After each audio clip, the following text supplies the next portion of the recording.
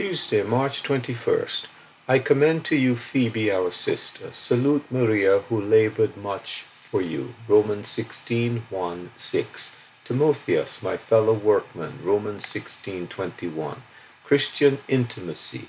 A beautiful feature of New Testament Christianity is the unaffected, intimate manner in which the people of God address one another. Cultural norms may change from one place to another.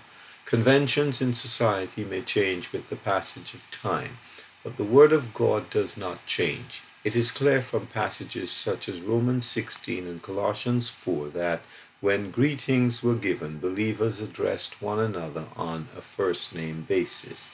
There was no pretension, there was no formality, no Mr., no doctor, no brother, simply Maria, Mark, or Archippus.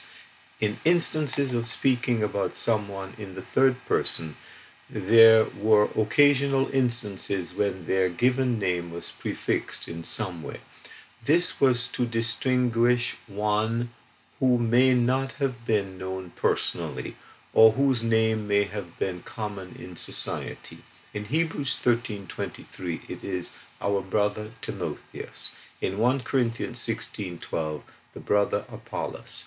They were marked out by the words our or thee.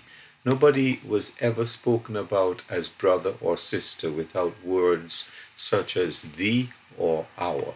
Otherwise, the term would not have been descriptive of a relationship, but would have become a pseudo-ecclesiastical title.